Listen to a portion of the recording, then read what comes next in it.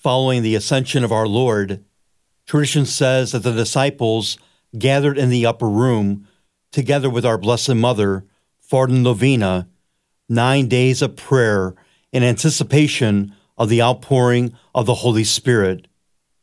The Holy Spirit was given to the disciples to empower them to be my witnesses even to the ends of the earth. Today, as disciples of Jesus, we too join together in prayer for a fresh outpouring of the Holy Spirit in our parishes, our faith communities, our families, and in ourselves.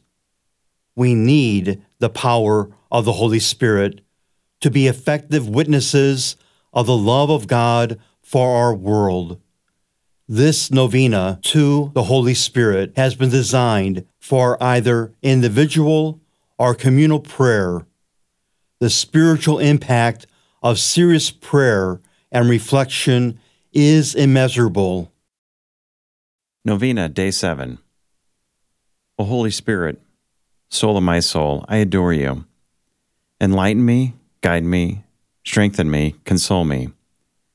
Tell me what I ought to do, and command me to do it. I promise to submit myself to all that you ask of me, and to accept all that you permit to happen to me. Only let me know your will. Amen. When the Paraclete comes, the Spirit of truth who comes from the Father, and whom I myself will send from the Father, he will bear witness on my behalf. When he comes, he will prove the world wrong about sin. John 15:26, 16:8. The Holy Spirit bends our stubborn hearts and will. We all naturally like to follow our own ideas.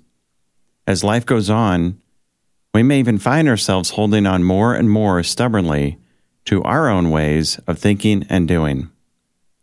Unless checked, this will have a negative effect on our relationship with God and with those around us, with whom we live and work. The Holy Spirit, who understands us so well, comes to our aid. It is the action of His grace that can bend our stubborn heart and will, bringing us into harmony, peace, and union with God and neighbor. Bowing, genuflecting, and kneeling are very common forms of Catholic worship. They symbolize a readiness of our will to submit to the authority and will of God. The interior attitude is much more important than the external act, and without it, the latter has no value. Our human will must conform to the holy will of God. Bowing, genuflecting, and kneeling are very common forms of Catholic worship. They symbolize a readiness of our will to submit to the authority and will of God. The interior attitude is much more important than the external act, and without it, the latter has no value. Our human will must conform to the holy will of God. We owe this submission to God, not just because He is our Creator and we are His creatures. We owe this to God because He is our loving Father, and we are His beloved children in Christ Jesus. Stubborn, unyielding self-will has its root in the pride that led to catastrophe, even in paradise. The battle cry of Lucifer, "I will not serve," has its echo in the life of people down through the ages. Today, we hear this awful echo in the lawlessness, corruption, sin, and violence of our times. We hear it in those who say, "This is my body. It is my choice to abort." Proud, unbending, self-will flaunts itself against God all over the world, and unfortunately, we see it do immeasurable harm even in some who claim to be serving God. It is the Holy Spirit who comes to convict the world of sin. The Holy Spirit is the one who convicts us of the sin lurking in our own hearts.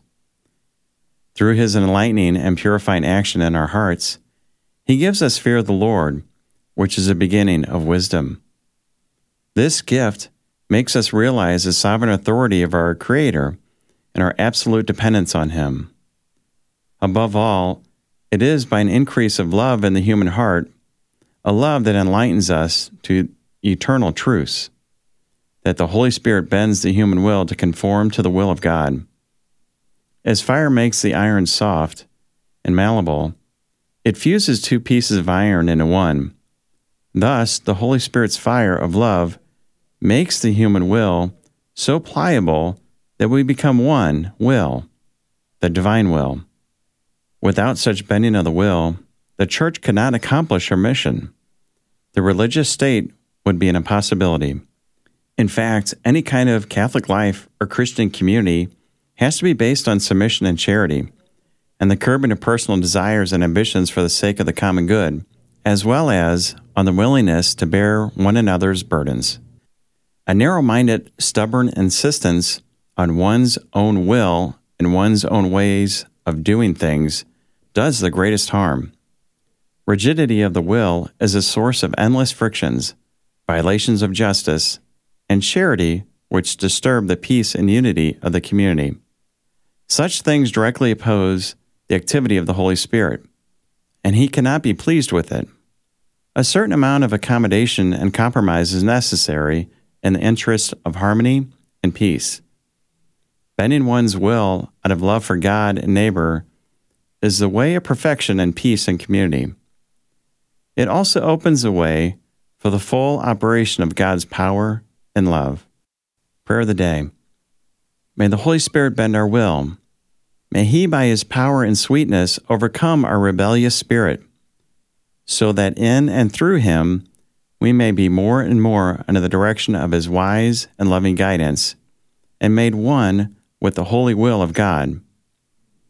May we come together as one in this archdiocese to help set aflame the new evangelization. Amen. Breathe in me, O Holy Spirit, that my thoughts may all be holy. Act in me, O Holy Spirit, that my work too may be holy. Draw my heart, O Holy Spirit, that I love but what is holy. Strengthen me, O Holy Spirit, to defend all that is holy. Guard me then, O Holy Spirit, that I always may be holy.